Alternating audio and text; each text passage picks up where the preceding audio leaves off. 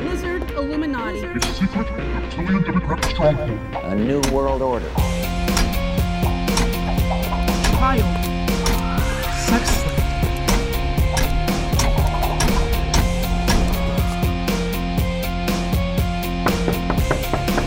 Excuse me. Has anybody seen a white rabbit? That was a joke about the world being flat, right? Was it? When we are successful, and we will be, we have a real chance at this new world order. They sound crazy, so who cares? But it could totally 100% be true because we know the government's lies about every single thing.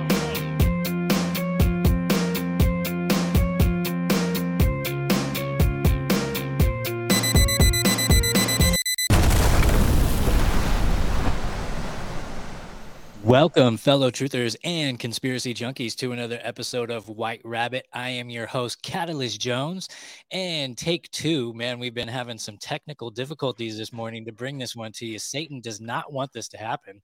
So, man, we got Josh Monday here. He is the host of the Josh Monday podcast, and he puts out a bunch of truther music, Christian-based, that is just incredible. Josh, how the heck are you, brother? I'm doing great. This happens once in a while, but it's all good, man. Yeah, dude. So my show is called Josh Monday Christian and Conspiracy Podcast Show. So what we do is we take what's up? I said, of course I butchered it. No, it's okay. It's okay. So we what we do is we take a conspiracy and show you how it relates to the Bible. And as we went through all these different conspiracies, the one that I think that most fit like a glove was flat Earth from a biblical perspective. So I like to take the conspiracy or take the Bible and bring it into the conspiracy theorist home, as well as shake up the Christians and show them the conspiracy. So that's kind of what we do. So that's awesome, brother. So I got a chance to chat with you a little bit last night, and you were telling me that you had found. First of all, thank you for your service. Oh, no problem. Thank you.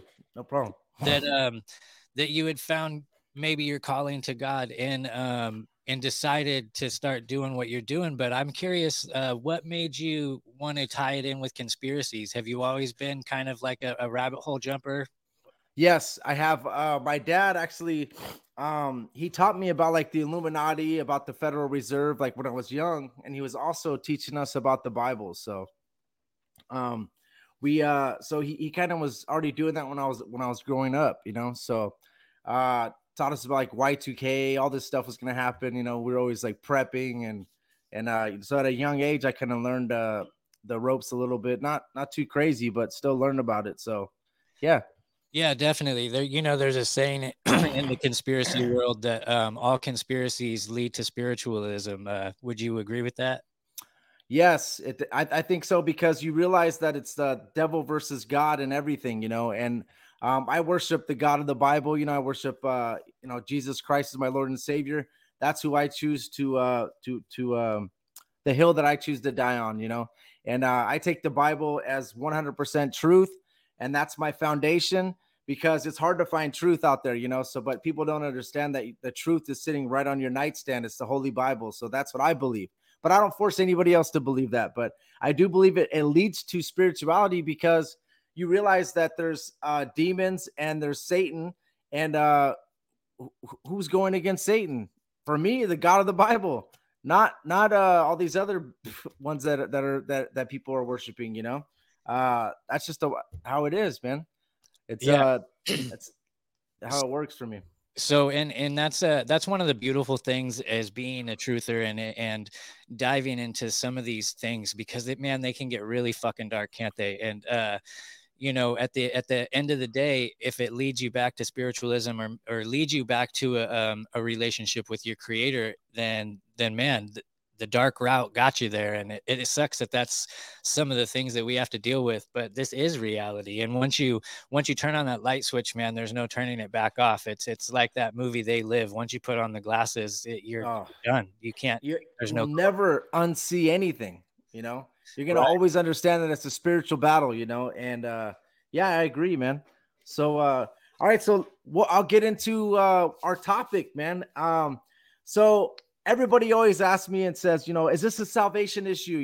It's not a salvation issue, so who cares?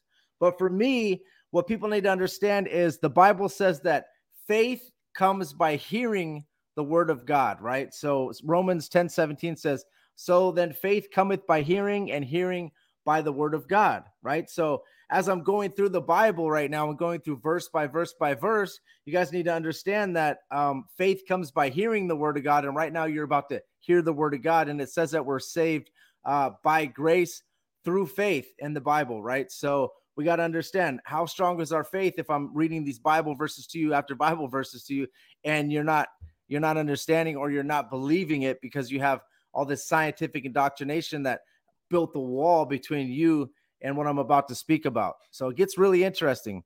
Also, keep in mind, all scripture is inspired by God. It says that in 2 Timothy 3:16, it says, all scripture is given by inspiration of God and is profitable for doctrine, for reproof, for correction, for instruction in righteousness. Okay, so we got to understand that if all scripture is inspired by God, and if faith comes by hearing, as I'm speaking these words, understand that this is not just Josh Monday spewing out what he believes. Okay, this is inspired by God. If you're a true believer, and this is no game. This is what we're saved by faith, right? Or by grace through faith. Well, this is going to build your faith a little bit. Another thing we got to keep in mind, I always like to say, is 1 Timothy 6:20 says, oh, listen, O Timothy, keep that which is committed to thy trust, avoiding profane and vain babblings and oppositions of science falsely so called. So we got to understand that there's going to be science that's going to test our faith. It's up to us to read the Bible and find out what the Bible says. So it's basically like filtering science through the Bible. And if it doesn't match, then what do? Do you go with what scientists tell you, what man tells you? It says that God is true and every man is a liar, right? So are you going to go with what science tells you, or are you going to go with what the Bible says? As true believers, I think we should go with what the Bible says. That's what I believe, because God was actually literally there when everything was created. But these scientists are just, you probably already know. Pseudoscientists, I would say, because I think that everything, if science was correct, and science is always ever changing, right? Yes. I think that if it was actually 100% correct, then it would probably just prove everything that the Bible has to say. And unfortunately, when it doesn't match up with what the Bible says, I consider that to be pseudoscience, and those are just scientists trying to get their hypothesis to fit a narrative.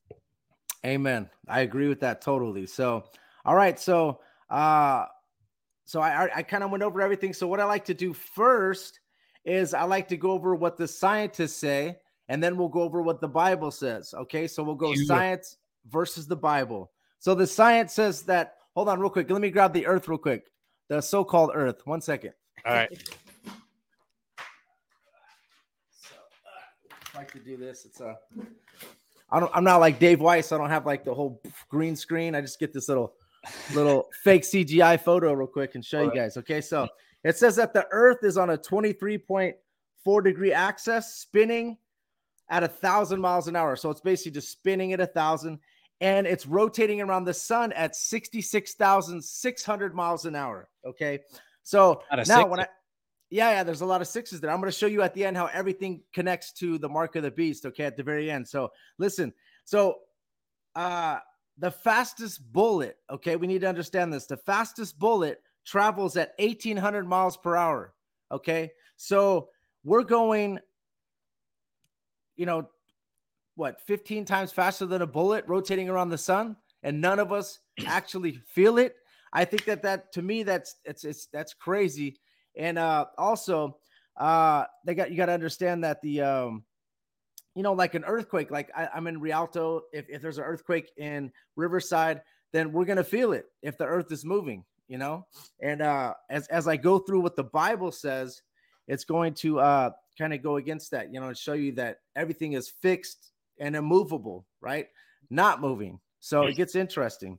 They also say that the moon orbits the earth at 2,200 miles per hour. So it's telling us that the moon is moving faster than a bullet orbiting us.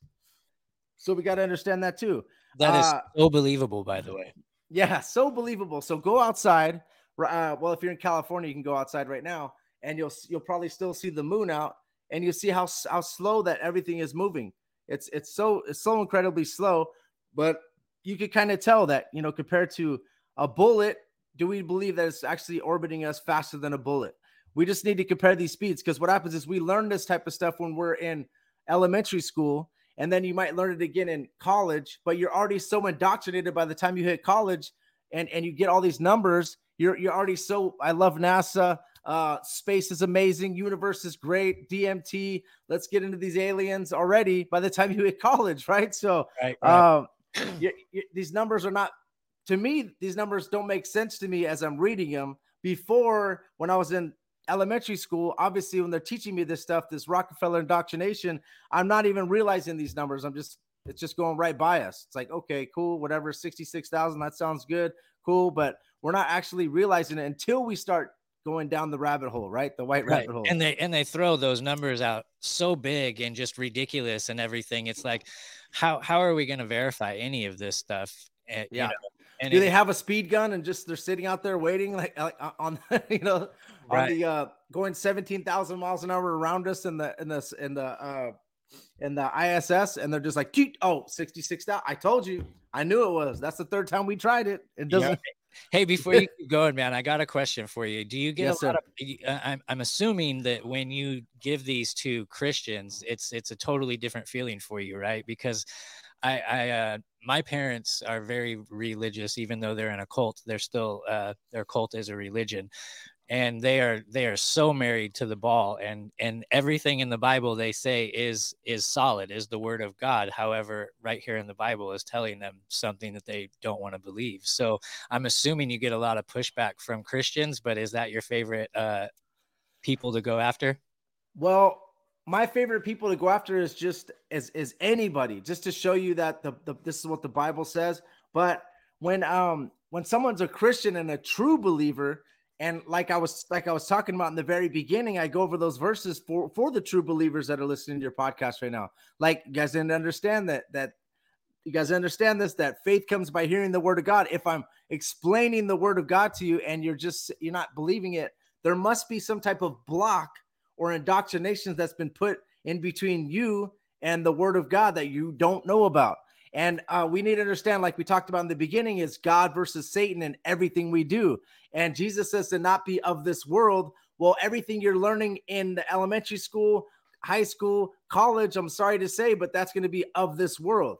Is some of the science that you're taught provable, testable, and repeatable? Yes. And that's the stuff I don't, whatever. That's true science. But when it comes to these theories, okay, these are just theories. Okay, that's all they are, theories. Then I like to go after both, because as I'm explaining these numbers to people that are globers, that are not believers, and I start telling you these astronomical numbers, some people are like, dang, 66,600 miles an hour. Really? I forgot about that. That's kind of that's fast. Even people that do believe in the globe. So it gets interesting, but Nice. Let's rock. My bad for the interruption, but I dude, might side bust a couple times here. It's good, because I'm like an information dump on this one. I just keep going and going and going. So I'll ask you, do you have any questions about anything so far? So it's all good. So now, also, they're telling us that the universe moves through space at 525,000 miles an hour. Okay. I would say our solar system, not the universe. It's moving through the universe at 525,000 miles an hour. And we go outside, we see the same stars every night. It doesn't look like warp speed, like when you're watching Star Trek. So it's just the same stars every night. You just go out there, boom. And it's interesting. They also tell us that the sun is moving, or I'm sorry, is 93 million miles away. Okay. That number is interesting too, because if a cloud gets in front of the sun, it changes the degrees by like 10 degrees. Sometimes it's 130 in Kuwait. I deployed, and then I'm over here in Rialto, and it's only 80, whatever. It's like, what's going on here? If it's 93 million miles away, how does the temperature even change at all being that far away? Right. No, it's obviously, when it's condensed light and condensed heat like that, it's obviously a localized source. Yes, that's what I believe. And I believe the Bible, as I go through it, you guys are going to see the differences between what science says and the Bible says. And it's like, okay, if you're a Christian, I'm going to truly test your faith on this show and find out who you're going to believe, you know? So also, here we go. The closest star, it's called the Alpha Centauri. It's 4.4 light years away. Now, when I say that, 4.4 doesn't sound like a big number. So you're going to go, okay, sounds good. But then I tell you what is 1 light year? It's 6 trillion miles. So you have to take 4.4 times it by 6. You're looking at 24 trillion miles away. And you can go up and look, and you're going to be able to see a star with your eye. Okay. Now, that doesn't make sense when people study opticals, you know, to be able to see an object 24 trillion miles away. Okay. So that's interesting to me as well. And then another thing we have, which is insane, the closest galaxy to us is 2.5 million light years away. So you'd have to times 2.5 million by 6 trillion to be able to get that number, which is astronomical. I don't have a calculator that could do that. So Yeah, so, and I don't believe in other galaxies anyway. So no, me neither. So it's interesting. So you're gonna have to think about this and just think about that. Okay, that galaxy thing, and think about how far away the stars are. When I start getting into what the Bible says about the firmament, putting the moon, sun, and the stars in the firmament, okay, and it's ever expanding. Now, what science is doing is we have this little speck. This is not even this big, it's a little tiny speck, right? Which is going to be the Earth. And then science is just saying that, you know, God said he put the moon, sun, and the stars in the firmament, right? And God's throne is above the firmament. So if you start looking at what science is saying, then it's moving God further and further and further away. And that's exactly what science is doing. It's basically taking God and moving him further and further and further away till there's a point where you just don't believe him anymore, which is happening obviously in schools as we speak. Okay. So there's a, well, I think gravity is basically their God. You know, they said that there was a big bang and then everything came together because of gravity, right? So the planets came together because of gravity. So everything is created for them with this little g gravity. And for us, everything was created by God. So I think it gets interesting. So what is gravity? And I don't expect you to have a legit answer for that, because I've heard Neil deGrasse Tyson try to answer that question many times and he can't do it. So I'm just curious, what is gravity? Gravity is something that they have to have for all of this to work, for the Big Bang to work, for everything to be rotating, for an object to be big, and then a smaller object to rotate around it, to orbit it, for the ISS to work, for all this stuff to work, gravity has to be in play. Also, when an explosion, like about to go over right now, the Big Bang happens, you know, there has to be gravity for it to be constructive instead of destructive, like we see on Earth. When you see an atom bomb go off in Hiroshima, all the buildings exploded, but once everything stopped, all the buildings stayed on the floor. You never seen all the buildings come back together because of gravity, because of this big explosion. What you see is destruction. In the army, they tell you, you see an explosion, the explosion can see you. You never see the explosion explode and then the car go back together because of gravity. No, we don't see that. But they tell us, George Lamont, you know, George Lamontre, Belgian cosmologist in the 1920s, the Big Bang Theory. He's a Jesuit trained priest. And as you know, as a conspiracy theorist, when I hear the word Jesuit, Freemason, occultist, anything like that, it's a red flag already, right? Yep. So he says basically 13.8 billion years ago, it was like the size of a pen, and an explosion, boom, and then everything came together. So, I mean, that's like, I would like to see somebody take all the land in California and just compress it into just one little pen. I would like to see them do that. Well, the thing is they're saying that there was an explosion out of nothing. I mean, how do you explode nothing? Yes. That's like the same thing as Ghislaine Maxwell trafficking children to no one. Yeah, exactly. Yeah, that is the same thing. And it's really interesting. And also you're going to see a lot of this stuff coming from a Catholic priest or a Jesuit, right? So we need to understand that as conspiracy theorists. Okay, well, if we hear that, we have to find out, we have to trace back what they're trying to tell us. Who's it coming from? I always do that with all the people. I trace it back to a secret society, and then I know that who's on top of the secret society, Lucifer, their light bearer, not God. So we have the Big Bang Theory. There's basically like a scientific trinity I'm going to go over. The Big Bang Theory, the theory of evolution, and heliocentric model, which I think is a theory as well. So the Big Bang Theory, we talked about. George Lemaitre came out with it. They basically say in the Big Bang that stars came first, like 13.6 billion years ago. And then it says the moon, then it says the sun, then it says the earth. As I go through the Bible, you're going to find out that it's totally opposite of that. Okay. So that's what you're going to find out as I keep going through science, and everyone's going to say, oh no, science lines up with the Bible. I'm going to say, okay, it's totally opposite. They take Genesis, they put it in a blender, and then they serve it to you. And they being Satan, the occultist, the science, the atheist scientist, all the gatekeepers. There you go. So the second one is going to be evolution. Came from Charles Darwin. Okay. His grandpa is the one that came up with the Darwin or the theory of evolution. His grandpa's a 33-degree Mason. Okay, that's provable. I don't have proof that Charles Darwin is a Mason, but I do know that he's just a theist. He wasn't a Christian. They say that he got saved right before he died. I heard that, but when he made the theory of evolution, he took it from his grandpa and he kind of confined. He made it a little bit, refined it.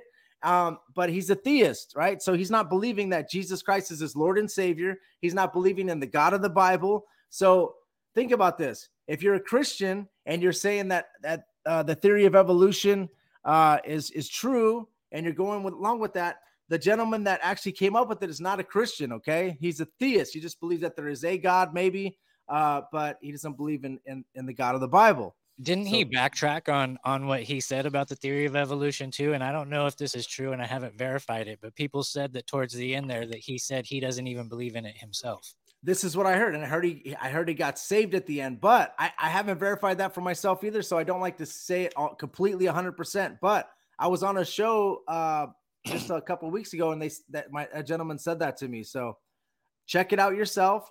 Research Charles Darwin, his grandpa, 33-degree Mason for sure. Also, they're part of the Royal Society. You're going to find that out too. Royal Society is a bunch of God killers. They're trying to tell you, we got Richard Dawkins, we got Stephen Hawkins, we have Prince Charles or King Charles is at the top of the Royal Society. They're all Rosicrucians. Okay. So you guys got to understand that. You're going to find out that you're going to find either Jesuit or Royal Society in all these sciences and everything. Okay. So the third one that we're going to go over that's in the scientific trinity is the heliocentric globe. So Copernicus, they actually have a Freemason lodge named after him. It's called Copernicus CHP 246. All right. They say that he was an occultist. He was a Jesuit trained priest. Okay. He didn't want to put it out either, the heliocentric model, but the Catholic Church kept pressing him, and they put it out on the same month that he died. He died in May. They put out this heliocentric model, whatever, out in May. So what it did is it changed the calendar. So now when we're worshiping on, whether you do Saturday or you do Sunday, whatever you do, you're not even really worshiping on Saturday. You're not really worshiping the right Passover or the right holidays because they mess up the calendar. You don't even know when is what for with the Hebrew calendar compared to when the Catholic Church changed the calendar. So that's one. Chances are we don't even know what year it is that we live in. And on top of that, like if you really break it down, there's not even 24 hours in a day. So like what time is it really? Yeah. And I don't want to like screw people's brains up too much, but yeah, dude, that's exactly true, man. And Copernicus also, if you listen to the way that he speaks about the sun, he says it's in the middle of all sits the sun enthroned. All right. In the middle is the sun enthroned. Everything is rotating around it. So what it is it's the same thing as when you get into Egyptian or if you get into like Freemasonry, you get into all these, Nimrod was the sun god. Osiris is the sun god. Apollo was the sun god. Heliocentric, Helios, that's actually Apollo. So that's going to be Satan worship. So what you're doing is everything revolves around the sun, the S-U-N. And as a Christian, everything for us, everything was created through, the sun. Go ahead. You just said Apollo equals Satan.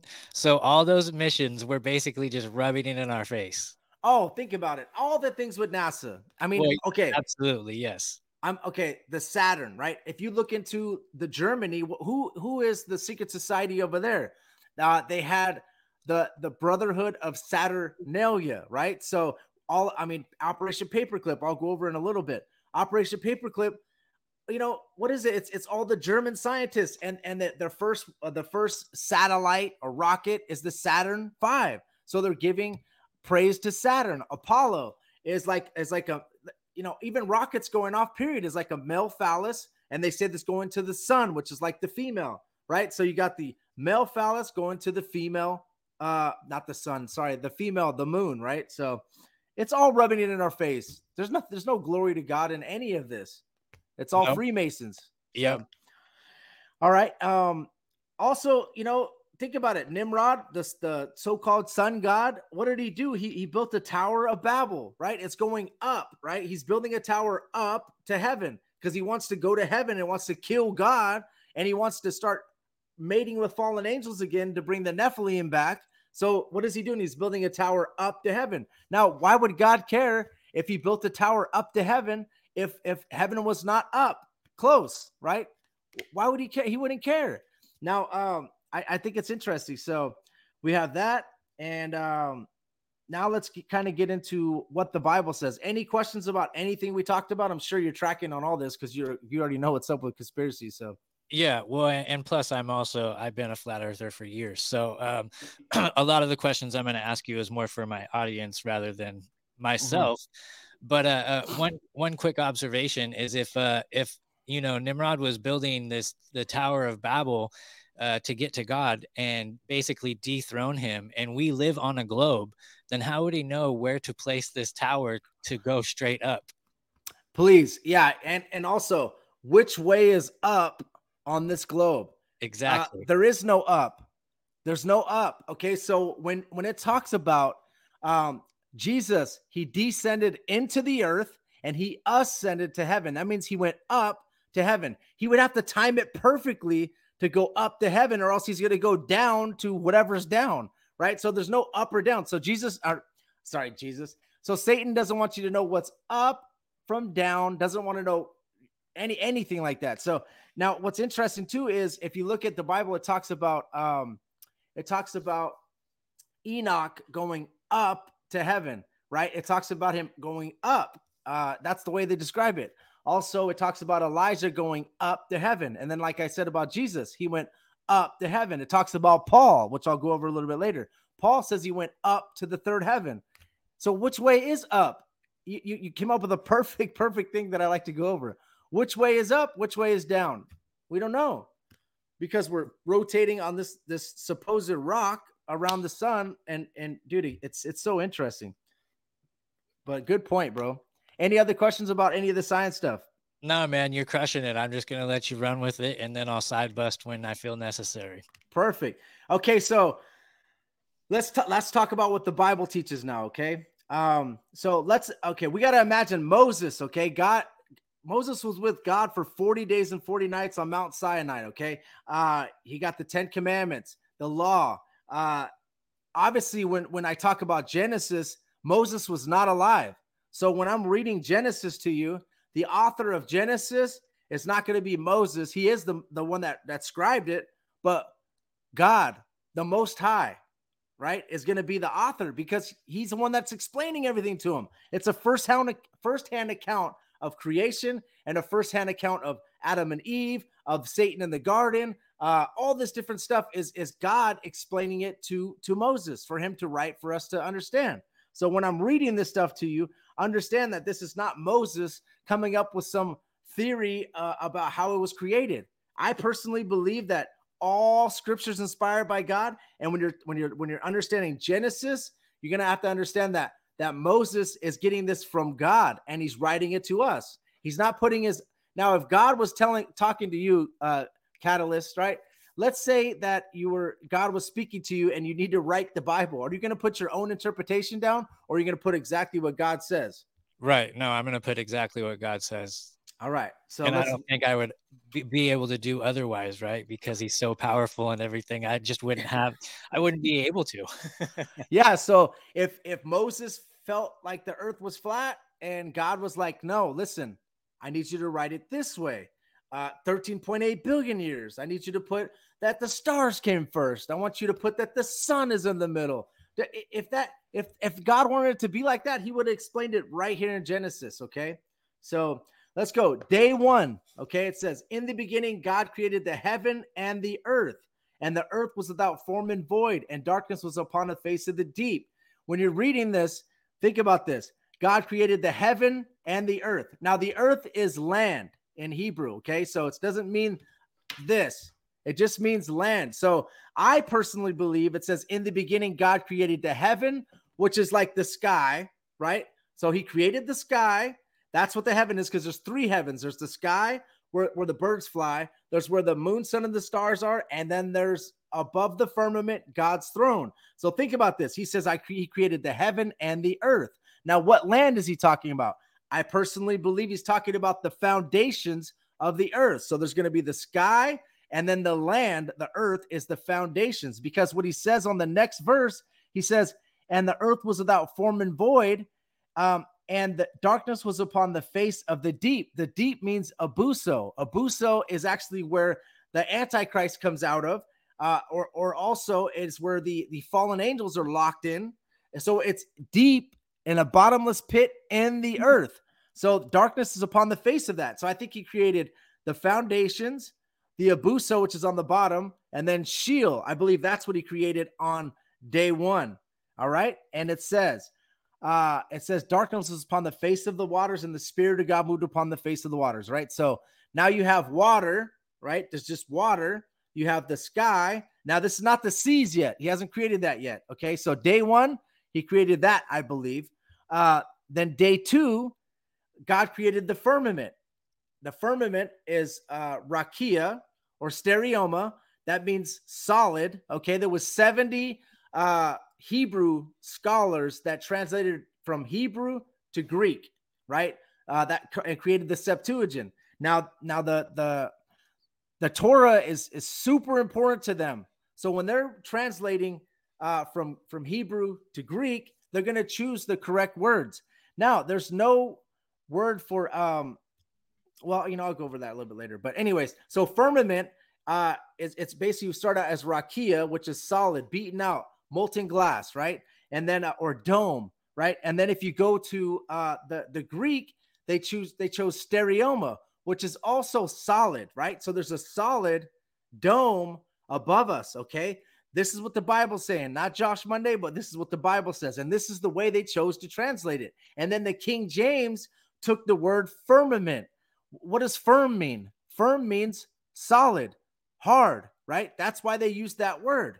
Now, if you go to the newer translations, the NIV, you're going to see the word expanse, which has nothing to do with firm or solid. What it has to do with is going with the modern day science and using that type of, it's just the sky. That's all it means. But back then, when they actually translated the Bible, they were using the word firmament, which is hard, solid. And that's what they believed, that there was a solid dome above us. Okay. So are they actually doing that right now? Is there like a gung-ho thing on getting the word firmament out of the Bible? Well, look at what the NIV says. It says the word expanse. Look at what some other translations say. It says canopy. And I'll go over why it says canopy, which cannot be true. Okay, that's canopy is cannot be true. Okay, so we'll go over the days real quick, and then I'll go over the firmament. Okay, so all right. Day 2, he created the firmament. Day 3, he created the seas, the dry land, plants, and vegetation. It wasn't until day 4 that God created the moon, sun, and the stars also. He says he created the greater light to rule the day and the lesser light to rule the night. Okay. And the stars also, as if the stars are nothing. He just put that in there. He just said, and the stars also, like it's nothing. So God is like, so you see that what was the earth rotating around on day 3? There was no sun, there was no moon, there was no stars. Okay. So as you see, he created the earth and everything first because everything was made. What did he do? He made everything for us. Okay. Right. For man. It says it in the Bible that everything is made for man, created for us. Okay. It's not created for space aliens. It's not created for all these different planets and all these different galaxies and all the, no, he created the earth first, not this, but more like this. Okay. He created the earth first, and then he created the moon, sun, and the stars also after that. So he doesn't need the sun to be in the middle and have and then take the earth and just throw it like this and have it spin around the sun. He doesn't need that. Okay. So everybody needs to understand that. What is it rotating around on day 3? All right. Now I'm going to tell you why I believe that the earth is fixed and immovable, because it says it a bunch of times in the Bible. Here are some verses. I'm going to go over these really quick, okay, because it just says kind of the same thing, but you're going to see it a few times in the Bible. It says, 1 Chronicles 16:30, he has fixed the earth firm, immovable. Psalms 91 or 93:1, thou hast fixed the earth immovable and firm. Psalms 96:10, he has fixed the earth firm, immovable. Psalms 104:5, thou hast fixed the earth on its foundations, so it can never be shaken. Isaiah 45:18, who made the earth and fashioned it and himself fixed it fast. Okay, so there's a lot of other verses that go over that, but I just got, throw about 5 out there. Fixed and immovable. So now we have an earth fixed and immovable, and the moon, sun, and the stars were created after the earth. So we have the earth here and everything above that, and we have a firmament, okay, a dome. And when you go through the Bible, you're going to find out that the moon, sun, and the stars are in the firmament, okay? Like I'm in the room right now. That's what it is. It's in the firmament, inside. So, and I think this is think about this, bro. You know about flat earth. So when I explain this verse to you, it's going to click to you like really good. So there's Antarctica on the outside, right? That's what we believe. Right. That's the working model they have now. The Antarctica is high enough that all the seas are inside of Antarctica. So it's almost like a big, basically like a big lake or something, right? So think about this.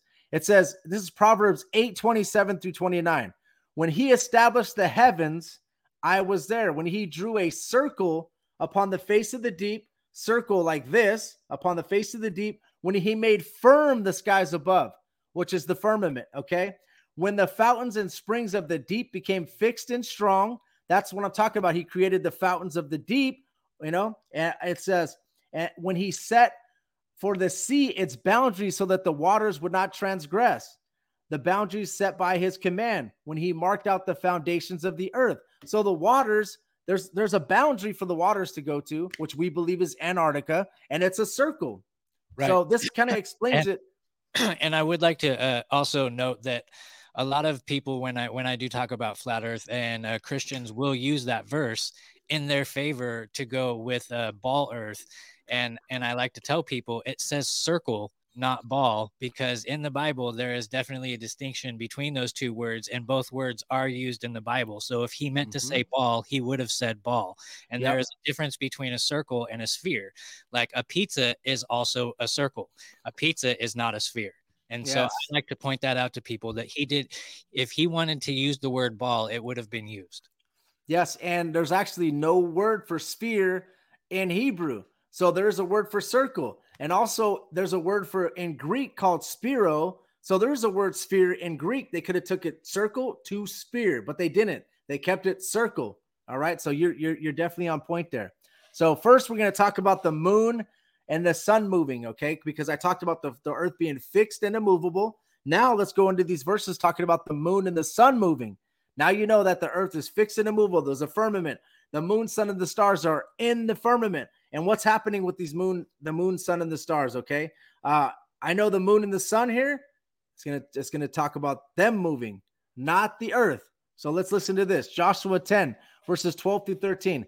Then spoke Joshua to the Lord in the day when the Lord delivered up the Amorites before the children of Israel. Then he said in the sight of Israel, sun, stand still. Thou still upon Gibeon, and thou moon in the valley of Ajan, And the sun stood still and the moon stayed until the people have avenged themselves upon their enemies. Is it not written in the book of Jasher? So the sun stood still in the midst of the heaven and has not go down a whole day. It says go down. What that means in the Bible, I'm going to tell you guys, is that means to go. If it says rise, it means to come forth. And when it says to go down, it means to, whatever the opposite is like to go hence. It means like to go away, not to go down. So it's interesting. Also, it talks about the sun and the moon stopping in 2 geographical locations until Joshua has avenged his enemies. All right. Now, Joshua is not a liar. That Joshua or this Joshua, okay? So listen, it says it on the Bible that the sun and the moon stood still, and Joshua prayed it to God. So this is serious. He's praying to God. Sun stands still, moon stands still, and that's what happened. So it doesn't say earth stands still. And what would happen if that happened anyways? If you listen to your favorite scientist, Neil Tyson deGrasse, he says if the earth stood still, boom, stop rotating, and you're not strapped to the earth, everybody would fall off the earth, supposedly, is what he says. So this, and the book of Jasher, look that up. It actually does say that in the book of Jasher, that the moon and the sun stood still. And also the book of Jasher talks about the Babylonian tower, the Tower of Babel and all that too. It's interesting. So look into that. Also, we have 2 other verses too. We have Habakkuk 3:11. It says, the sun and moon stood still in their habitation. At the light of thine arrows thy went, and at thy shining of thy glittering spear. So Habakkuk also says the sun and the moon stood still. Joshua says that the sun and moon stood still. We have two witnesses there. Now let's go over Isaiah 38 verses 7 through 8. This is a separate occasion that the sun got moved backwards 10 degrees. It says, and this is the sign to you from the Lord, and the Lord will do this thing which he has spoken. Behold, I will bring the shadow on the sundial, which has gone down with the sun on the sundial of Ahaz, 10 degrees backwards. So when it says gone down, it means to go away from, okay? So it's talking about moving the sundial 10 degrees backwards, which means moving the sun 10 degrees back, right? So it's also saying the sun is moving. So that's 3 verses right there saying that. So it's interesting.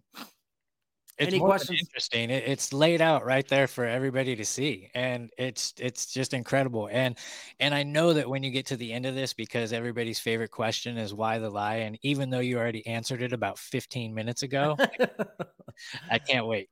Yeah, you're gonna see a lot of how it connects to their favorite numbers. Oh, hold on, give me one moment. You're good. My daughter's crying for some reason. Is there any way we could pause really quick? Or Yep. Guys, my wife is gonna. Okay, can we pause really fast? Yeah, okay. You're good, brother. All right, give me 1 sec. I just got to bring her into my wife's room. Hold on. Wow, that was a meltdown. Sorry, guys. All right, we're gonna keep on going. So, sorry, guys. No worries, man. This is a kid-friendly. No, well, it's not. All right, she's gonna be brought into the room. So everybody that's listening, thank you so much. She usually wakes up around 7, so that was interesting. All right. So all right. So we were at, okay, you were talking about, so we laid it out there. Now let's talk about how the moon is a light and the sun is a light. Okay, I talked about it a little bit in the very beginning. Yeah, I like this because a lot of people will think that the moon is actually reflecting the sunlight, and there's so many proofs other than the Bible that that's not the case. So let's get into the Bible proofs. Let's do this. All right. So Genesis 1:14 through 19, and this is going to explain the moon, sun, and the star in the firmament too. So pay attention to this part. It says, and God said, let there be lights in the firmament of heaven to divide the day from the night, and let them be for signs and for seasons and for days and years, and let them be for lights in the firmament of heaven to give light upon the earth. And it was so. And God made 2 great lights, the greater light to rule the day, the lesser light to rule the night. He made the stars also. And God set them in the firmament of heaven to give light upon the earth, and rule over the day and over the night, and to divide the light from the darkness. And God saw that it was good. And the evening and the morning were the 4th day. So he created the moon as a light the lesser light to rule the night, and he created the sun as a light, the greater light to rule the day. That's laid out plain for you. And what is the sun and the stars and everything created for? To give light upon the earth, okay? Also for signs and for seasons, for days and for years, for us to be able to track that, okay? The sun, the moon, and the stars were not made to have the earth's gravitational pull around it. Doesn't say anything about that. It says that everything was made for the earth, because everything was made for us, because we were created in God's image, and he created it for us. So we have that. And also, you're going to see some verses where it says that the moon shall not give off her light. Ezekiel 32:7. And when I shall put thee out, I will cover the heaven and make the stars thereof dark. I will cover the sun with the cloud, and the moon shall not give her light. There's several different verses you're going to go over. I'll go over one a little later, where it talks about the moon giving off her light. Now, as a flat earther, here's what I've been noticing lately. So the moon, when you go outside and you test what the temperature is on the moon's light compared to the moon's shade, they say that the moon's light is colder than the moon's shade. Now, when you go out into the sunlight's going to be hotter and it's going to be cooler in the shade. So we're already having tests of that. And dude, I've taken pictures with my phone, and my phone is not the best camera, whatever. I'm just saying that I went outside and I zoomed into the moon as close as I could do, just on my regular phone, no Nikon, nothing like that, just a regular phone. Bro, the moon is bright, dude. It is so bright, dude. When it's full, it's crazy. It doesn't even look like the moon. It just looks like a big bright light. And I even showed somebody that believes in the globe and all that stuff. What is this picture of? And they're like, I don't know, a light? I'm like, yeah, that's a picture of the moon. That's the picture of the moon close up on my phone. And you can tell that it's brightly lit. You know what I mean? And it's its own light. And the Bible says that. So, and it's so funny too, because when they show us that incredibly hilarious film of the so-called moon landing, when they're on that sound stage, and it's just white ground and it's not emitting any type of a glow whatsoever, right? Yes, it's interesting. And that whole thing, that'd be a whole episode on itself we could do on the moon landing. But yeah, that whole thing, man, is indoctrination to the fullest, and that's what wrapped everybody up. Like, okay, we're done, we're sold. You know what I mean? It's right. Sold everybody. And I'm not saying that I wasn't believing in the globe at one time myself. What do you think the moon is? I mean, obviously, we're saying it's a light source, obviously. But I mean, as a tangible thing, do you think it's just a gas? That's what I kind of lean towards. Well, I've heard a scientist say that it's plasma. I honestly, I don't know. I have no idea. The Bible says it's a great light. That's what I do know. But it could be plasma. I mean, when you look up really close, it does look like something maybe you could land on, you know, but I just don't believe that they have the ability to actually do that, you know? So, right. But when you look at the moon at night, and you look at like the so-called craters and how they're darker than the rest of them. And so I can kind of see that. But then when you look at it during the daytime, those are actually blue. So what you're seeing is sky through it. So it's not a solid object. And when you see like the moon is not completely full, like if it's a crescent or something, why are you seeing blue on the other side of it? It doesn't. Exactly, bro. It's because it's in the firmament. You know what I mean? It's not 238,000 miles away, right? I really, dude, I look at it all the time, bro. And I've seen it where the sun is right here and the moon is right here, and the moon's a crescent and not full. So my buddy is a glober. I just say a glober, you know. And I'm like, bro, the sun is right there. The moon is right. It should be totally not a crescent at all. It should be a full moon because the sun is right. No. You know, and it's not taking the moon. It's not taking the earth and causing a shadow on the moon. That's impossible because it goes a different way. Like if this is the moon, it's not going like this. It's going the opposite direction, you know? So it's interesting. Very, very, very, very good to go outside and just watch everything and find out what's going on, you know? And this is totally off subject, bro, but like you're in California, right? Yes. Okay, so I recently, well, I've lived there my whole life until last week. But did you notice that it was either last month or the month before? It was almost a solid week where you could see the moon straight day and night, like Yes. for an entire week. I drive outside every day, bro. So yeah, dude, I watch that all the time, dude. Like I'm constantly watching the sky, especially for the chemtrails and for all the stuff we like to look at, you know. But yeah, I did notice that. Yeah, because I'm constantly looking at the moon and stuff too, and I can't recall a time in my life where I've seen it out so long. Mm-hmm. And during the day too, and you just look up and it's right there, and you're just like, man, it's amazing. And like you said, sometimes you see the sky right behind the moon. So what's going on there? Like, how does that make sense? You know? Yep. So yeah. Okay. So now let's go over the firmament. Okay. Which is like, most people that believe in the flat earth believe in a firmament. A lot of people believe in extra land. They don't believe there's a firmament, but they believe that there's just water above, which the Bible talks about too. So anybody I would like to say that both can coexist. There can definitely be extra land because we have no idea how big this is. Just because the Antarctic Circle that we see is what we see doesn't mean there's not an even bigger one past what we know of. Yeah, and the Bible doesn't say anything about the firmament connecting to Antarctica. It doesn't say that. So I just go with what the Bible says, and they could coexist. And anybody that believes in the extra land or doesn't, whatever, I'm not here to push anything. I'm just going to push what the Bible says, and it's up to you to understand it or to study it. So I have a theory that the extra land is actually maybe the garden that we've been banished from. That could be. And I've heard some people say the garden is in the North Pole, which we're banished from too, you know, and yeah, there's some good stuff. And so the firmament I said earlier is rakia in Hebrew. And then in Greek, it's stereoma. Both of them mean solid.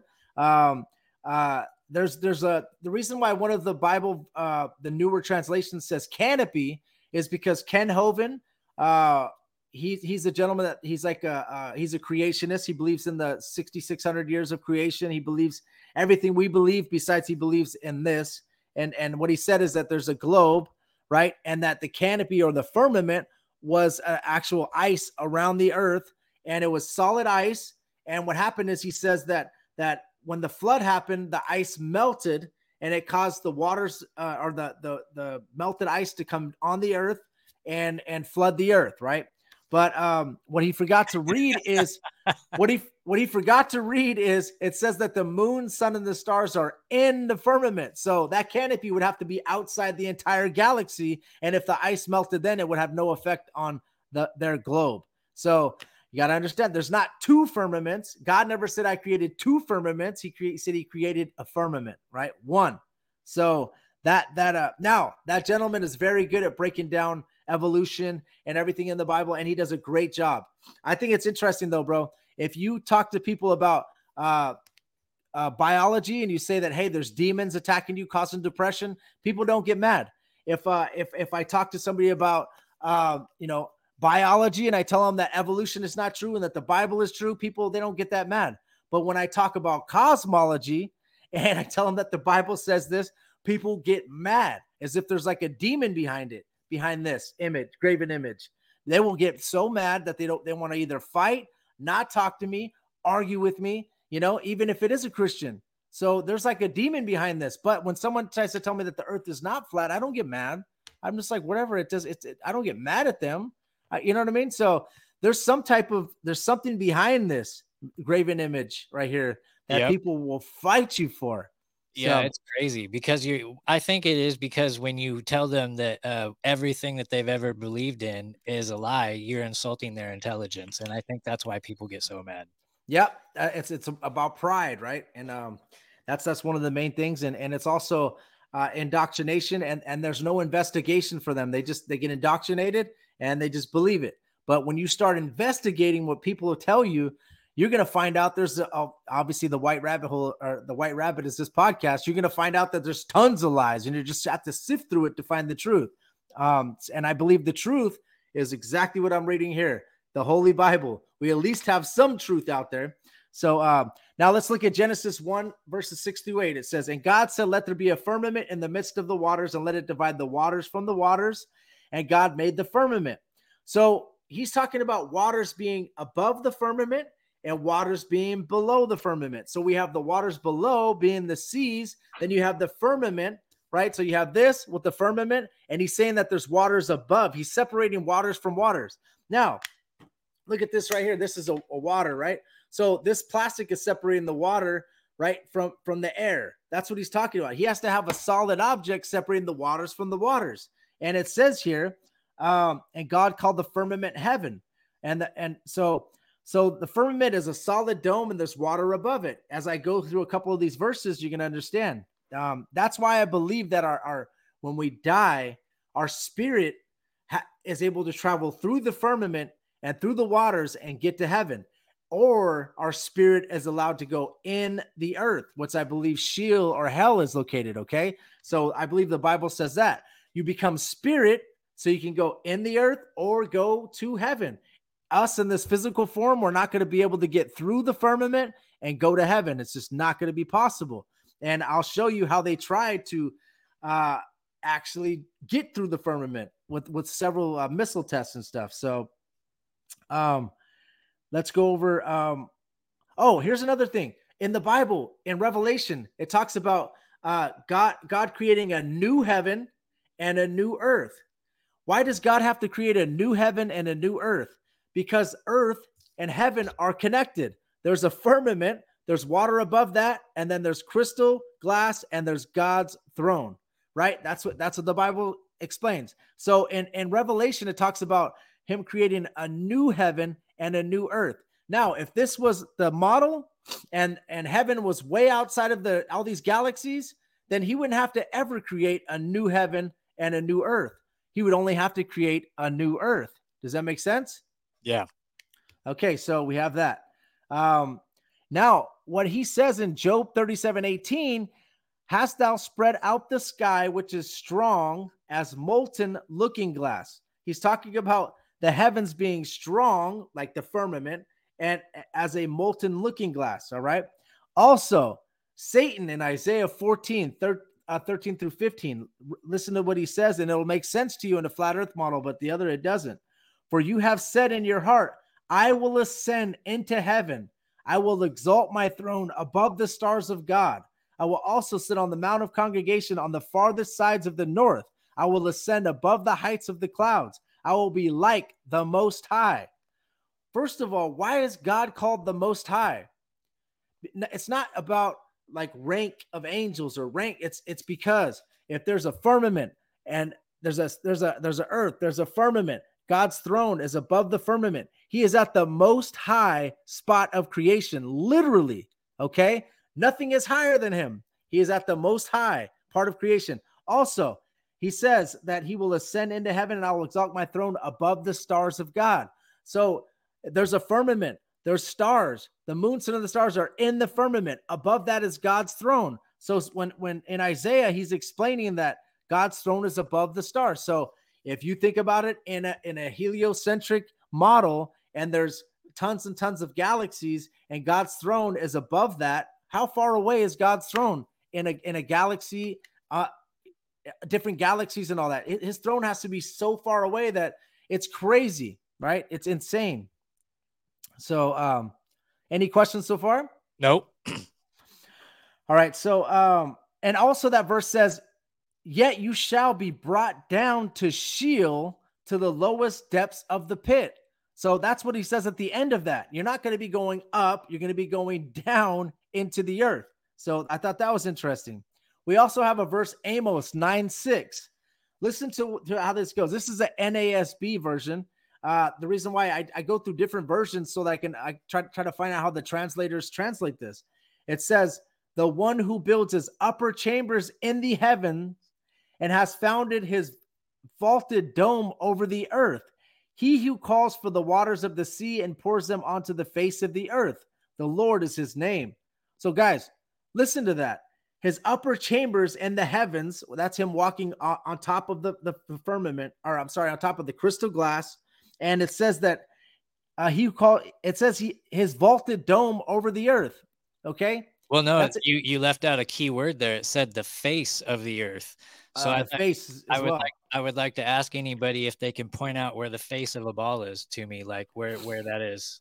In geometry, there's no face on a ball. So yeah, that's interesting comment too. There's a face on your watch, right? The face of your watch. There you go. Yes. And if there was a face, if I turn my face like sideways, you would see hills and valleys on my face. There's going to be a shield underneath, but it's going to be flat still, right? So I think that's interesting. And he says fall flat on your face in the Bible. So flat on your face, right? So Psalms 148, 1-4. This is going to show you that the canopy theory is not true, because David is speaking here in Psalms, and he's talking about the waters of heaven still being there. He says, praise ye Lord from the heavens, praise him in the heights, praise ye him, all his angels, praise ye him, all his hosts, praise ye him, the sun and moon, praise ye him, all the stars of light, praise him, ye heavens of heavens, and ye waters that be above the heavens, right? So he's talking about waters being above the heavens still, even after the flood, right? So it's interesting. And now we get a kind of a look of what it looks like through the firmament. Ezekiel 10:1. Then I looked, and behold, in the firmament that was above the head of the cherubims, there appeared over them as a sapphire stone, as the appearance and likeness of a throne. So Ezekiel is, there's a wheel within a wheel. This is where the whole UFO thing that people talk about in the Bible. And he's going up, and above the firmament, he says that the cherubims appeared over them as a sapphire stone, right? So there's also another verse where Ezekiel 126, it says, and above the firmament that was over their heads was the likeness of a throne, as the appearance of a sapphire stone. Upon the likeness of a throne was the likeness of appearance of a man upon it. So he's looking through the firmament, and he's able to see God's throne, right? So I think it's interesting, definitely on that one. And and then it keeps talking about sapphire stone.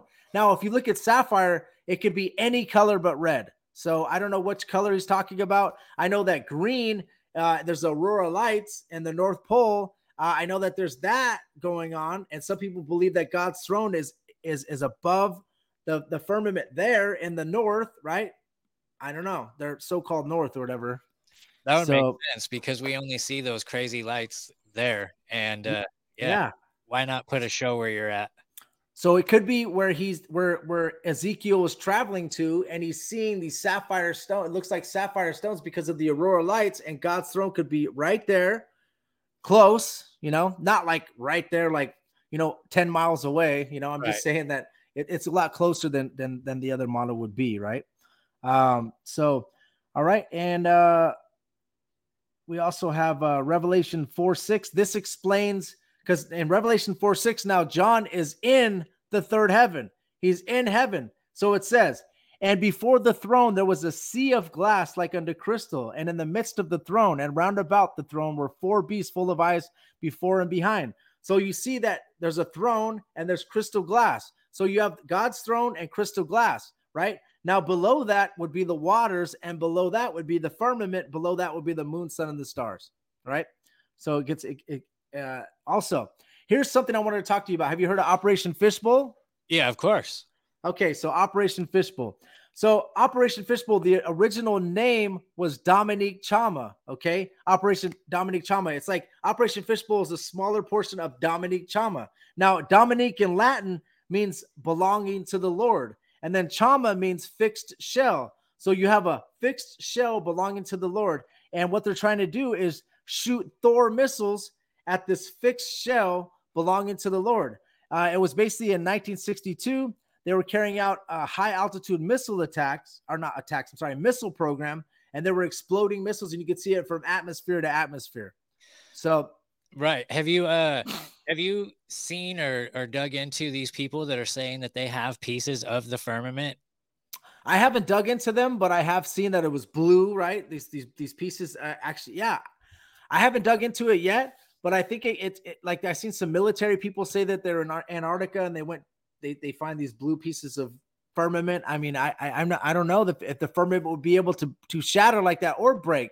It didn't seem like they did anything to the firmament because there's water above the firmament, and these missile tests were hitting something, and it was just exploding, and it wasn't able to get through.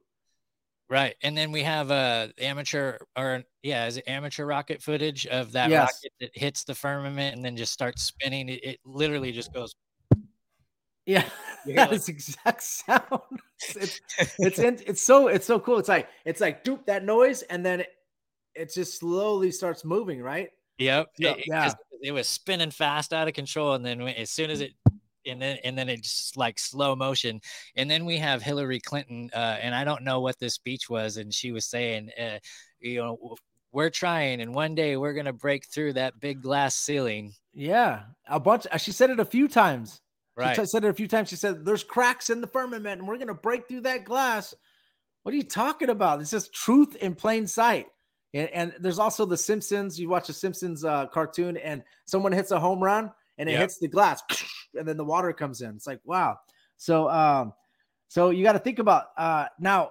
Fishbowl is glass with a flat land, right? A fishbowl is like flat land, and it has a hole in the top. So they're talking about blowing a hole in the fixed shell belonging to God. And Thor is another god. So they're trying to use Thor's hammer to break the firmament. It's just the same crap. The Apollo, the Saturn, all these different gods are trying to name to just go against the God of the Bible. All this stuff. All right. So I think that's very interesting. And then we have Warner von Braun. This is like where I kind of get into the gentleman that came over, Warner von Braun. He's a Nazi rocket scientist, right? He came over from Operation Paperclip. I'm sure your viewers are aware of this, but it's a bunch of scientists came over, like 1,600 scientists. Some of them got taken by Russia. Some of them got taken by America. America took these scientists, and they're like, okay, we're going to place you in high positions like NASA, all these different CIA, all these directors and everything. But what they did in Russia, what they did for some reason, I don't know if I lost you. Are you still there, brother? All right, let me see. All right, well, are you still there? Hello. Hello. All right, we're still live, so I'm not sure, but anyways, are you still there, bro? Yo, there you are. That was all right, bro. That was really weird. Okay, guys, I was still live, so I wanted to make sure I was still talking. So I've never been kicked out of my own podcast before. Bro, I'm telling you, this is the craziest morning. So, all right. So so what they did is Russia took these scientists and they brought them over. They gave them regular pay, regular jobs, and then they took them and they put them back to Germany and said, we don't really need you. America brought these people over, these occultist scientists and all this stuff, and they put them in high positions. And then they also, once Russia dropped those scientists back off to Germany, America went and grabbed them too. Like, it's just like, it's crazy. But so we have Warner von Braun, right? He started working for NASA, created the Saturn V rockets and all this stuff. And, it's all that same kind of worship we were talking about, brotherhood or Saturnalia. Right. But when he became really close with Jack Parsons, L. Ron Hubbard, we got all these people, rocket propulsion laboratories. So now when he passed away, this is the important part for me because this gets biblical. When he passed away, what he left on his tombstone was the heavens. It's Psalms 19:1. It says, "The heavens declare the glory of God, and the firmament showeth his handiwork." A lot of flat earthers point that out. But what they don't do is they don't continue reading in the verse. This is him leaving a breadcrumb for us to study the Bible, because it does say that before he passed away, it says that he converted. Okay, it says that, right? So look, he put that on his tombstone. And also listen to what actually Psalms 19:1-6 says. It's gonna lead you into something that shows you that the sun is moving. All right, it says, "The heavens declare the glory of God, and the firmament showeth his handiwork. Day unto day utter the speech, and the night unto showeth his knowledge. There is no speech nor language where their voice is not heard. Their line is gone through all the earth, and their words to the ends of the world. And in them he has set a tabernacle for the sun, which is a bridegroom coming out of his chamber. and rejoice as a strong man to run a race. He is going forth is from the ends of the heaven, and his circuit unto the ends of it, and there's nothing hid from the heat thereof. So the sun is making a circuit around the earth. A circuit is the same thing as a racetrack. What you do, you just go in a circle and you come back to the same spot. So it's talking about the sun being in a tabernacle and it's moving. The sun is moving. So I just think that's something that most people don't point out. I always see they point out the first part. Yeah, no, I'm glad you dove into that because I'm guilty of that as well. I always check out that tombstone. And then who else was it? There was also a so-called astronaut that has something similar on his. Oh man, I would love to find that one out too, and I'll dig into that verse. So we have that Werner von Braun. Genesis 1:8 talks about the firmament. God called the firmament heaven. So sometimes when you hear heaven, God could be referring to the firmament. Sometimes when you hear heaven, God could be referring to where the birds fly. Sometimes when you hear heaven, God could be talking about where the moon, sun, and the stars are. So we have the three heavens. When I'm talking about that, here's an example of that. Paul talks about going to the third heaven. Think about this, guys. Think about this in a globe model of how crazy it would be for him to explain the verse like this. It's 2 Corinthians 12, verses 2-4. And I knew a man in Christ above 14 years ago, whether in the body I cannot tell, whether out of the body I cannot tell. God knoweth. Such an one caught up to the third heaven, and I knew such a man, whether in the body, out of the body, I cannot tell. God knoweth. He was caught up into paradise and heard unspeakable words, which is not lawful for a man to speak or to utter. So he's caught up to the third heaven, right? So he doesn't say, all he's talking about is unspeakable words that a man cannot utter. So he doesn't want to tell you what he heard up there, but he doesn't say anything about, and he says, whether in the body, out of the body, I cannot tell. Now, if you were on this model, right, and he was going up to the third heaven, he would have to travel through stars, galaxies, all this different stuff. So I believe that Paul would obviously write a whole book on this about him traveling through the stars, the galaxies, everything rotating, and then he finally gets up to the third heaven. But no, he's talking about it being local, going up, and him get caught up to the third heaven. Does that make sense? Yeah, absolutely. And I like the way you said he would have wrote about that, because that's kind of important. If you're going through space, wouldn't you want to describe all the crazy stuff that you came across while you were traveling? Man is infatuated with space right now. So right. You think Paul's going to be any different, especially when he has no technology back then to be able to get there? He'd be like, oh my, he'd be so amazed. But all he's talking about is unspeakable words that a man shall not utter. Ezekiel, when he traveled to the firmament, he doesn't say that he traveled through galaxies and all these saw aliens and all these different. No, he just talks about going up to the firmament. So, and we have some good proof scientifically that they were trying to blow up the firmament as well when we went over Operation Fishbowl. And also, I want you guys to find out what it says that a lot of people say that God is in another dimension or heaven's in another dimension. Also say that hell is in another dimension. There's no Hebrew word for dimension. Okay. And God also has, if you look up the divine council in 2 Kings, God is talking to a divine council. So and one of them says there'll be a lying spirit to go down to speak to the prophet and cause him to lie to his king. So think about this. Those angels and those lying spirits that are in that divine council, they cannot be outside of space and time. Satan cannot be outside of space and time. Only God could be outside of space and time. So where was he holding that divine council, right? Because it says that Satan cannot know the future, okay? He knows the past really well, but he can never know the future. But it says that God can look at it like a scroll, right? He can basically see the future, the past. He's all omnipresent. So there's a spot in a court of heaven that is inside space and time. So I'm not saying that Satan or like these demons and fallen angels, they're not in a different, I guess you could say, dimension here on earth, but I don't know, man. There's no word for dimension. So hell, I believe, is in the earth. Heaven, I believe, is above the firmament, and it's there. Now, God, I think, could be outside of space and time. That I cannot explain to you because the Bible doesn't tell us that part, right? Do you think that hell and heaven is a physical place? I do. I think that I do believe it. We've only gone 8 miles down, and I don't believe we're going to be able ever be able to get into hell. So I think that hell is a physical place in the earth. If you listen to what Jesus says, he talks about Abraham's bosom on one side and Sheol on the other.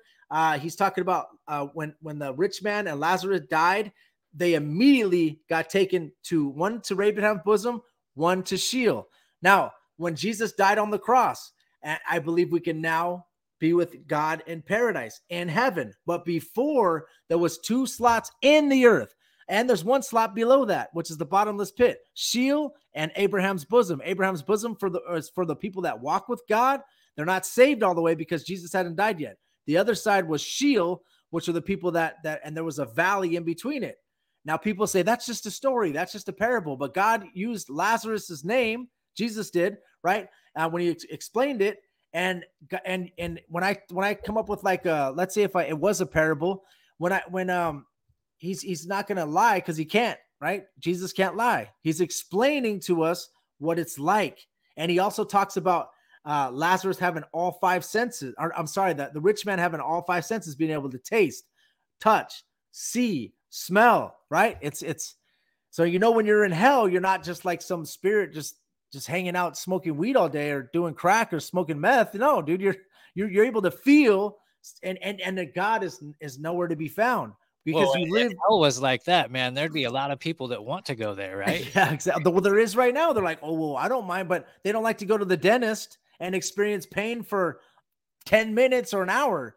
But they think they're going to be able to go to hell and have no problem with it. So for eternity. Yeah, for eternity. So now here's another interesting thing. This is why I think that God is local. Think about this. Matthew 3:16. It says, and Jesus, when he was baptized, he went up straight away out of the water, and lo, the heavens were open unto him, and he saw the Spirit of God descend like a dove and lightning upon him. And lo, a voice from heaven saying, this is my beloved Son, in which I am well pleased. So God's throne is above the firmament. Okay. You're hearing God's voice. When Jesus got baptized, right? And the Spirit of God, he said he opened the heavens. Interesting. That's not a galaxies upon galaxies away. That's him being local, like I'm explaining here. And there's another one in 2 Peter where it says, this is my beloved Son who I'm well pleased. Same thing. I just pictured like a father figure like peeking through a curtain. Yeah. And speaking. This is all New Testament right here, and I'm going back to the Old Testament. This is not me just concentrating on one section of the Bible. This is just going through and through the whole Bible, which is what we need to do. We need to understand the whole Bible, not just I only like the New Testament because it's all about love. Nah, man, you need to understand the whole Old Testament, the whole foundation, and the whole New Testament, so you understand why Jesus had to come, right? So now this is the part that I think you're going to enjoy, because you were talking about how Isaiah talks about a ball and he talks about a sphere. It talks about a circle, right? So Isaiah 40 verses 21 through 22. Think about this in the model that I'm talking about, and that Catalyst is talking about. Okay, a circle, right? Think about this. It's talking the way we're explaining it compared to this. Okay, it says, "Have you not known? Have you not heard? Has it not been told you from the beginning? Have you not understood from the foundations of the earth?" Which I talked about, foundations, which is Sheol and all that stuff is underneath. It is he who sits above the circle of the earth, and its inhabitants are like grasshoppers, who stretches out the heavens like a curtain and spreads them out like a tent to dwell in. So we have the firmament, God's throne above that, God looking down on us like grasshoppers, looking through the firmament, being able to see all of us do what we do. And it says he stretches out the heavens like a curtain and spreads them out like a tent to dwell in. Now, a tent back in the day was a dome back in the day for the Hebrews, right? It was like a dome. He's talking about taking and spreading it out like a curtain and is looking down on us like grasshoppers. How does that make sense with this? It does not make sense. It does make sense when you flip it like this. You put a firmament, you put God's throne above it. He's looking down on us like grasshoppers. Makes perfect sense. All right. So we have that. And then now the author, Isaiah, clearly knows the difference between a ball and a circle, like you were pointing out earlier. It says Isaiah 22:18, he will surely violently turn and toss thee like a ball into a large country. there shall you die, and there the chariots of glory shall be the shame of thy Lord's house. So, like a ball, right? He knows the difference between a ball and a circle. So, Right. and also, if we knew that God was close like that, watching over us like grasshoppers, it's like just like when the boss is watching you at work. You know, when the boss walks in the room, you act like you're working, you're typing real quick. You know, you're making sure that you're working. So God is watching over us. He could see everything we're doing, and if we knew that God was close like that, able to see us, and that God's throne is above the firmament, if we knew all this information, then I think that the earth would be a lot better. The people would be a lot better on earth. Not all of them, but some of them, you know. So this is what I say, because a lot of people will say, I don't care if it's flat, triangle, or whatever, it doesn't affect me. And I always like to say, well, if everybody woke up tomorrow and it was all over the actual freaking propaganda news, and the head of NASA came on and was like, sorry, we've been lying to you this whole time, we live on a flat plane, then that would absolutely change and affect the way that you live, because everything that you thought you knew has now just been shattered. And also, there's no way that you are insignificant and just here by chance. Once you find out that you are living on a flat plane, it changes everything. It changes everything. I'm reading right here too. If they knew, and I was reading this to you, you would this would be like just like me explaining the gospel or explaining anything else in the Bible. It would just click for you. But right now, as I'm reading this, and you're probably believing more into the globe, as I'm reading this, you're going to be fighting it. Now, you probably will be turning it off by now, because you're like, no, like, because there's indoctrination. Also, if that actually happened, like you said, and you start feeling significant, you feel like, because what it is think about this. Jesus says, if you have the faith of a mustard seed, you can move mountains. So what's the devil's job? The devil's job is to take away your faith, because that's what we're saved by grace through faith. So he wants to take away your faith, and able to do that, what he has to do, he has to build a block between you and the scriptures. And what he does is he builds this big block wall between you and the scriptures. When you start you start believing evolution, start believing the Big Bang, he's putting a big block wall between you and the scriptures. So he's taking away your faith. He wants you to go to hell, and he wants you to go to the lake of fire. He doesn't want you to go to heaven. So when I talk to you about we're saved by grace through faith, not by works, right? So what's his job to do? Okay, well, if you're saved by faith, I'm going to attack that part the most. And the way he does that is by using science to contort your mind to where you read the scriptures and you only believe 70% of the scriptures, or 60%. You'll take the other part and put it to the side because science doesn't prove it's true. And then you start having trouble with believing in a resurrection. You start having problem believing in Jesus raising the dead. You start having problem believing in angels, and having a problem believing in demons and fallen angels. Once you start having a problem believing in that, the spiritual battle is lost, because And now that- you just... And that, fellow truthers, is why the lie. That is why the lie, to Yes. make you lose your faith in God. And if you can take God out of the equation, and you make people believe that they're on a freaking spinning ball going 900 or 666 million miles an hour, right? yeah. Right? 66,600 miles an hour. Yes. Then what can't they make you believe? Yes. And also, you start doubting the rapture, because that has nothing to do with science. And you start doubting that Jesus is coming back. And now you have all these block walls put up between you and scripture. And then you just start becoming more of like an atheist or a Gnostic or something like that. So it's a lot of deceptions you have to go through to find out before you realize that everything we've been told is a lie, right? So here's another one. Every eye will see. Revelation 1:7-8. Behold, he cometh with clouds, and every eye shall see him, and they also which pierced him, and all kindreds of the earth shall wail because of him. This is Jesus coming on a cloud, right? It says it right here. So think about this. Every eye will see. So if you're looking up on this, and everybody's looking up, every eye will see Jesus coming, right? Every eye will see. Right. But if you're on this, only a fourth or a third of the earth is going to be able to see, right?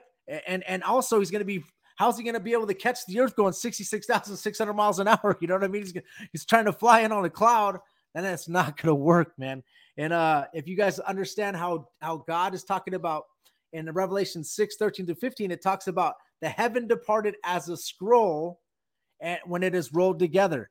So when I Jesus want to stop you real quick, because for the people just listening, what he was doing is he was basically saying, like, if you're on a ball and let's say you're in Australia and God comes in or Jesus returns and everyone can see him, well, that wouldn't make sense on a ball, right? Because we'd see him here in the United States, but then people in Australia, they'd have to wait, till tomorrow. and every eye will see. That means that physically every eye will see. That's what the Bible says, right? Literally every eye, not every camera, not every satellite.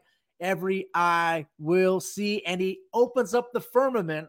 It says it right here. And the heaven departed as a scroll when it is rolled together. He's opening up the firmament for Jesus to come in, because Jesus is on the right hand of the Father right now in heaven. So think about that, guys. It's very interesting. And also, you guys got to understand that when Jesus was on the earth, if you're a believer, Jesus cannot lie. So think about when he says this, and think about this model, how it will not make sense. Mark 13:24-25. He's talking about the end times, the tribulation. But in those days after that tribulation, the sun shall be darkened, and the moon shall not give her light, and the stars of heaven shall fall, and the powers that are in heaven shall be shaken. And in Revelation 6:13, Jesus also says, then the stars of heaven shall fall to the earth as a fig tree drops late figs when it's shaken by a mighty wind.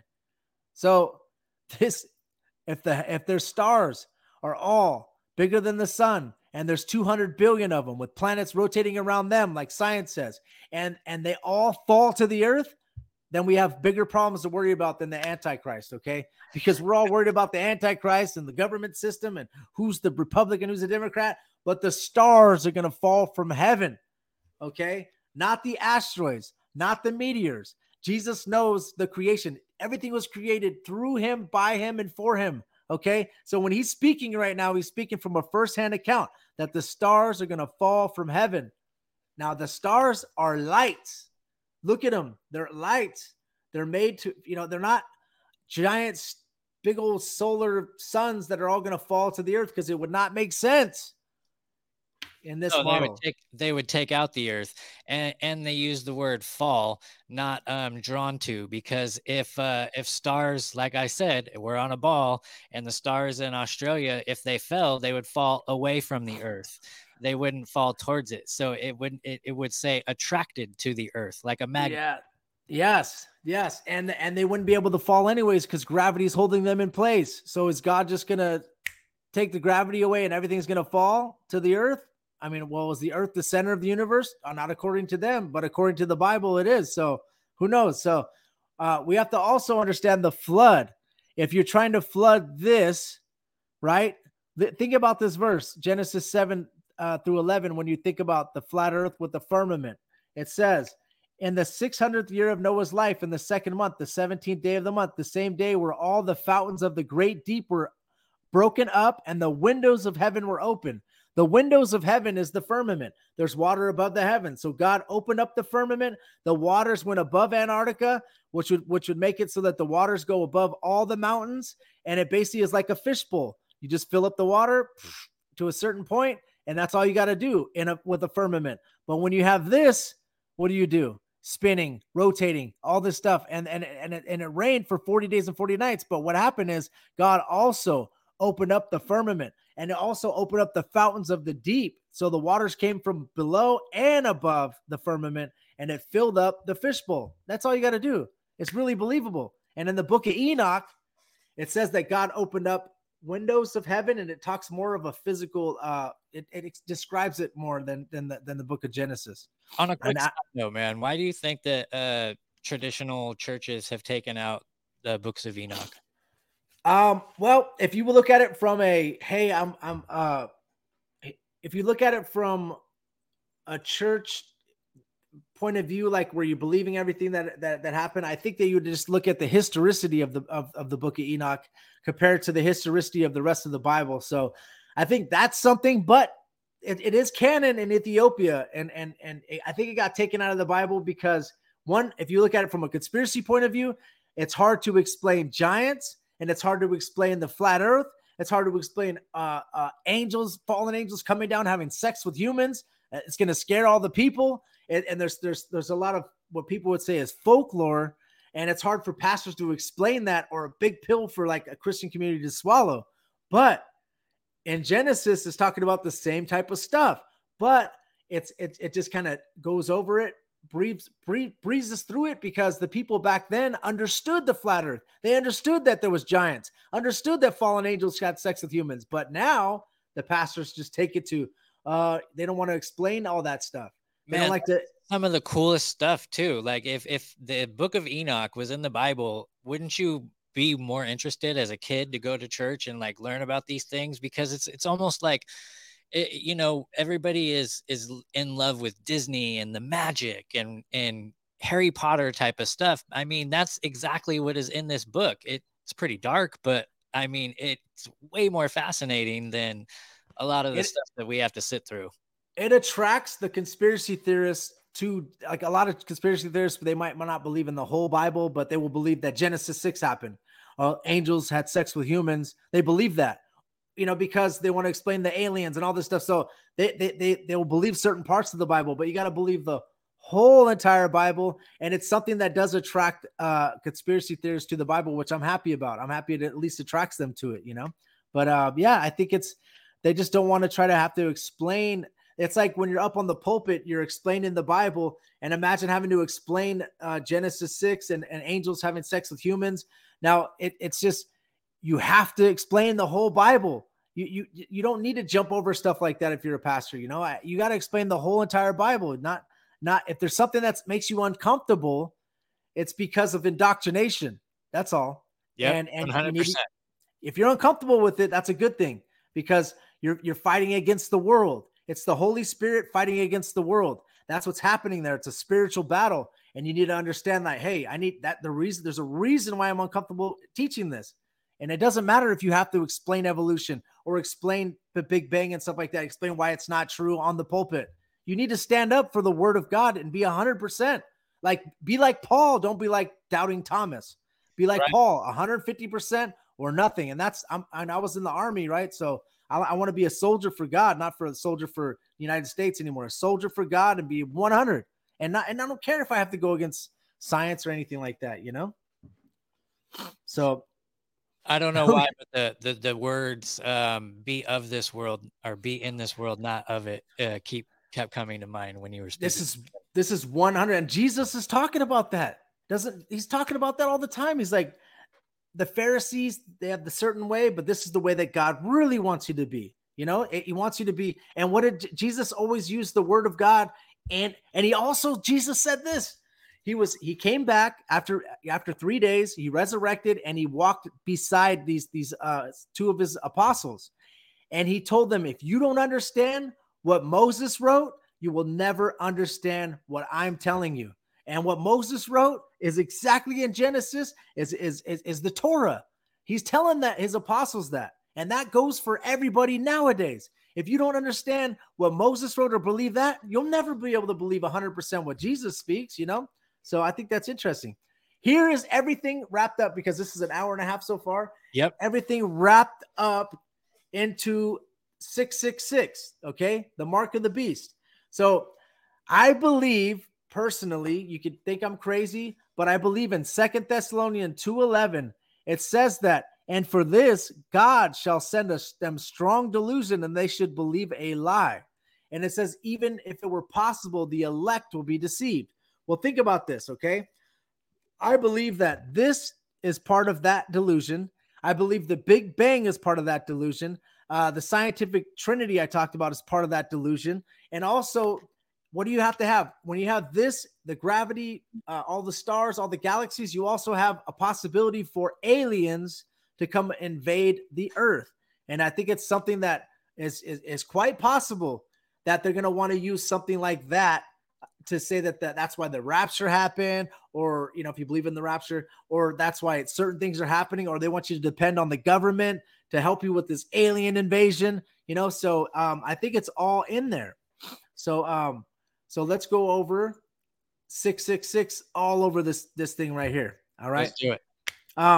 So if you take the Earth's curvature, right, and you put it in a calculator, it's basically every 1 mile is 8 inches squared.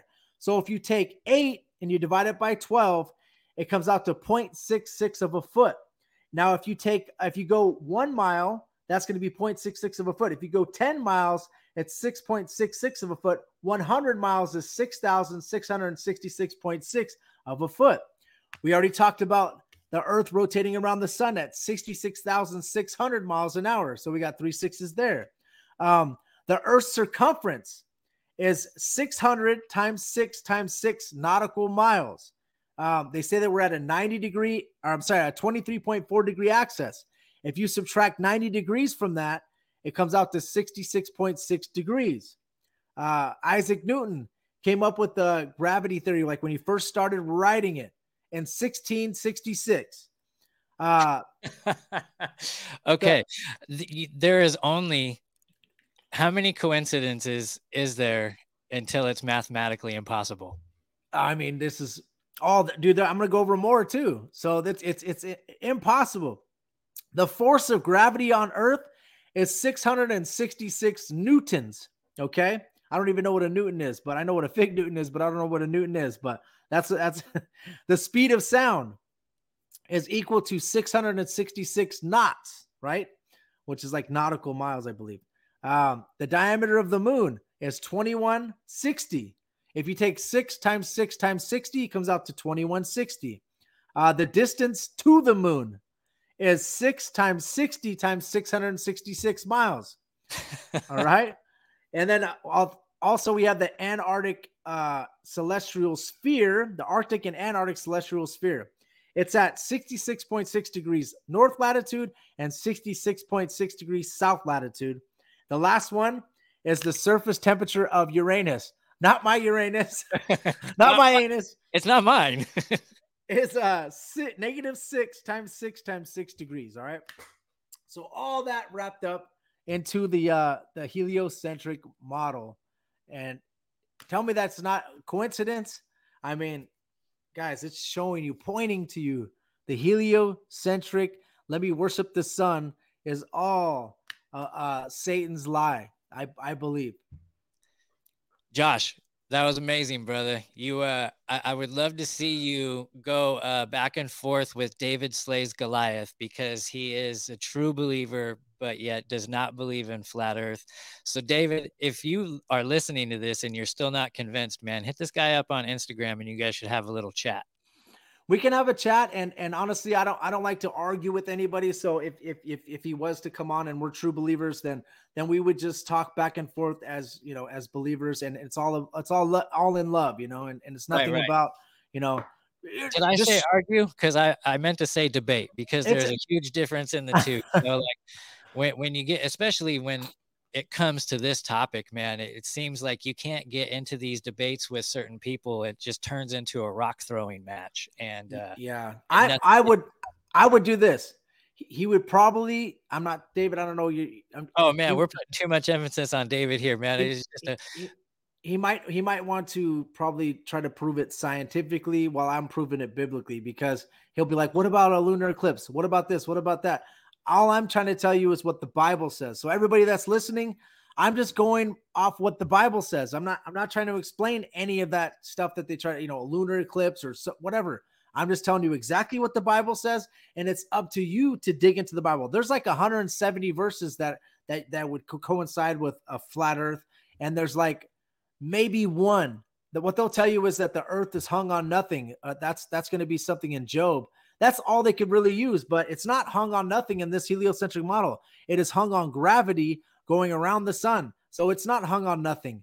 But now if you look at this with the dome and everything, it would be hung on nothing, right? The actual whole Earth is hung on nothing. So yeah, anybody just look into it and find out, you know, it's really interesting. I'm a true believer, and it sounds like you are as well. and So what when we you just talked about. Yeah, I'm definitely a true flat Earth believer. Well, I believe that we live in a simulated hollow flat Earth that was put here by our Creator. So I have a little bit of a different different belief than most, but The Earth is okay. Now I'm going to marry hollow Earth and flat Earth at the same time. I talked about the firmament. Now, what's in the Earth? Sheol is in the Earth. So the Earth is hollow in the Earth. Okay, so I do believe that. So hollow Earth, flat Earth. We just got married right now. Bam. So yep. let's go. Love it, brother. So on your podcast, man, you obviously you jump into all sorts of different conspiracies, not just flat Earth, correct? Yes, I mean, we have 100 episodes out right now. We have Gary Wayne. We have all these different people on that talk about everything. I've gone into all, Operation Paperclip, Black Nobility, Committee of 300, secret societies, all different stuff. We went over HARP, we went over Hollow Earth, we went over all these different. Flat Earth is something that I like to go on other people's podcasts to talk about, because I could jump on your podcast and I could spit verse after verse after verse. So some people are not familiar with the Bible, so I'm able to open them up to the Bible a little bit, and then maybe it'll open their mind up to start studying the word. And that's what I would like people to do. I'd like to take the Bible into the conspiracy theorist home and show them that it's the absolute truth, and that God is real, and that Jesus Christ died on the cross for you, and all that. I'd love to do that, but it's hard for me to go to someone that's a non-believer and just hit him with that. I need to open it up, right? I need to open it up so that they go and search it themselves. It's like you could bring a horse to the water, but sometimes it's up to them to drink. I'm only bringing the horse to the water. It's up to you to dive in and drink. And conspiracy theorists usually love the research. So take what I'm saying and research it, and dive into it. And the Bible, I'm telling you guys, is beautiful. And I mean, after I started studying the Bible and being a true believer, my life was totally changed. Okay. Totally changed 100%. Like I got a house, I got kids, I got the white picket fence, I got everything that I want, not because I'm a believer in prosperity gospel. That's not what I'm saying, but everything in my life started lining up the way, because I'm living by God's will and not living by my own will, which was chasing women, cocaine, partying, rapping on stage, lusting after women, trying to rap just to get more women. You know what I mean? I know nothing about that. I know you know exactly what I mean. So everybody that's listening, I love you guys. You can follow my YouTube at Josh Monday Music and Podcast. It's at the bottom of the screen. And then my Instagram, like you said, is at Josh Monday_music. And my podcast is Josh Monday Christian and Conspiracy Podcast. We have a co-host, my awesome brother, and we have a guest on every single week. So we've had 100 episodes so far. Dig into it, and also leave a 5-star review for this gentleman, the White Rabbit. Appreciate and he works hard. He's waking up early to come and speak to me. So I haven't been up this early in months, man. But I figure we gotta drop this one because it's important, and I love the topic. And when you hit me up about it, I was like, abso-freaking-lutely, yes, awesome. Let's do that. So, man, I love it, and I would love to get you back on and just go from the hip, man, and just pick each other's brains sometime and see what we come up with. Other than that, guys, it's been an incredible episode, and I got so many good episodes coming up for you guys. We got Sean Hibbler coming on.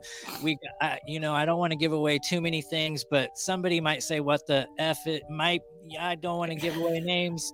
So everybody, man, keep digging down those rabbit holes. Yeah.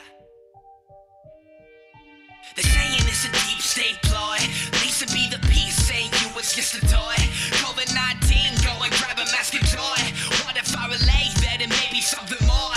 Book a revelations like you ain't sure if you're in good relations with the one on high, the Lord. I got an urgent message to the Christians of the world.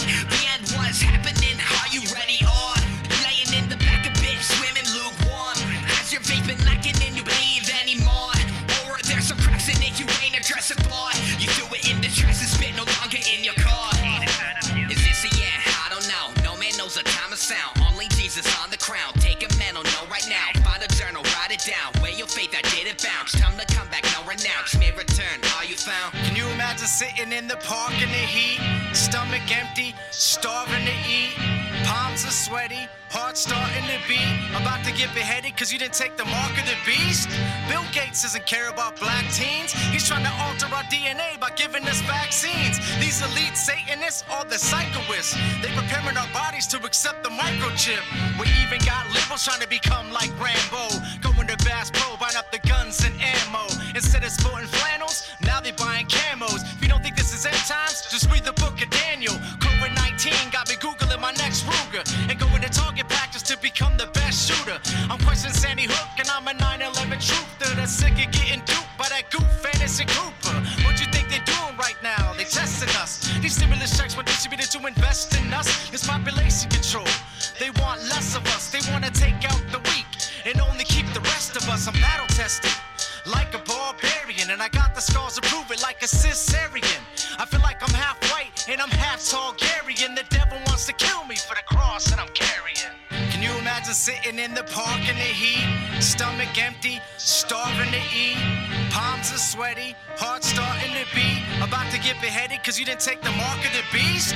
Bill Gates doesn't care about black teens. He's trying to alter our DNA by giving us vaccines. These elite Satanists are the psychoists. They preparing our bodies to accept the microchip. Can you imagine walking into a Wells Fargo, not being able to withdraw money because you ain't got a barcode on your right hand or your forehead? If you don't take the mark of the beast, you're gonna fall to the floor dead, head cut off, bodies squirming. Our own government acting like Nazi Germans. They want us to live in fear, filled with uncertainty. One world government under one currency. I can categorically say that this is end times. This virus is breaking us down just like an enzyme. There's pedophiles leaving men and women childrenless. These politicians are dummies and the devil's a ventriloquist. All this evil stemming from Epstein's Island. Gavin Newsom ain't the governor, he's a tyrant. He took away everything that makes us happy and vibrant and put a mask on us to keep us silent. Can you imagine sitting in the park in the heat, stomach empty, starving to eat, palms are sweaty, heart starting to beat, about to get beheaded cause you didn't take the mark of the beast? Bill Gates doesn't care about black teens. He's trying to alter our DNA by giving us vaccines. These elite Satanists are the psychoists. They preparing our bodies to accept the microchip.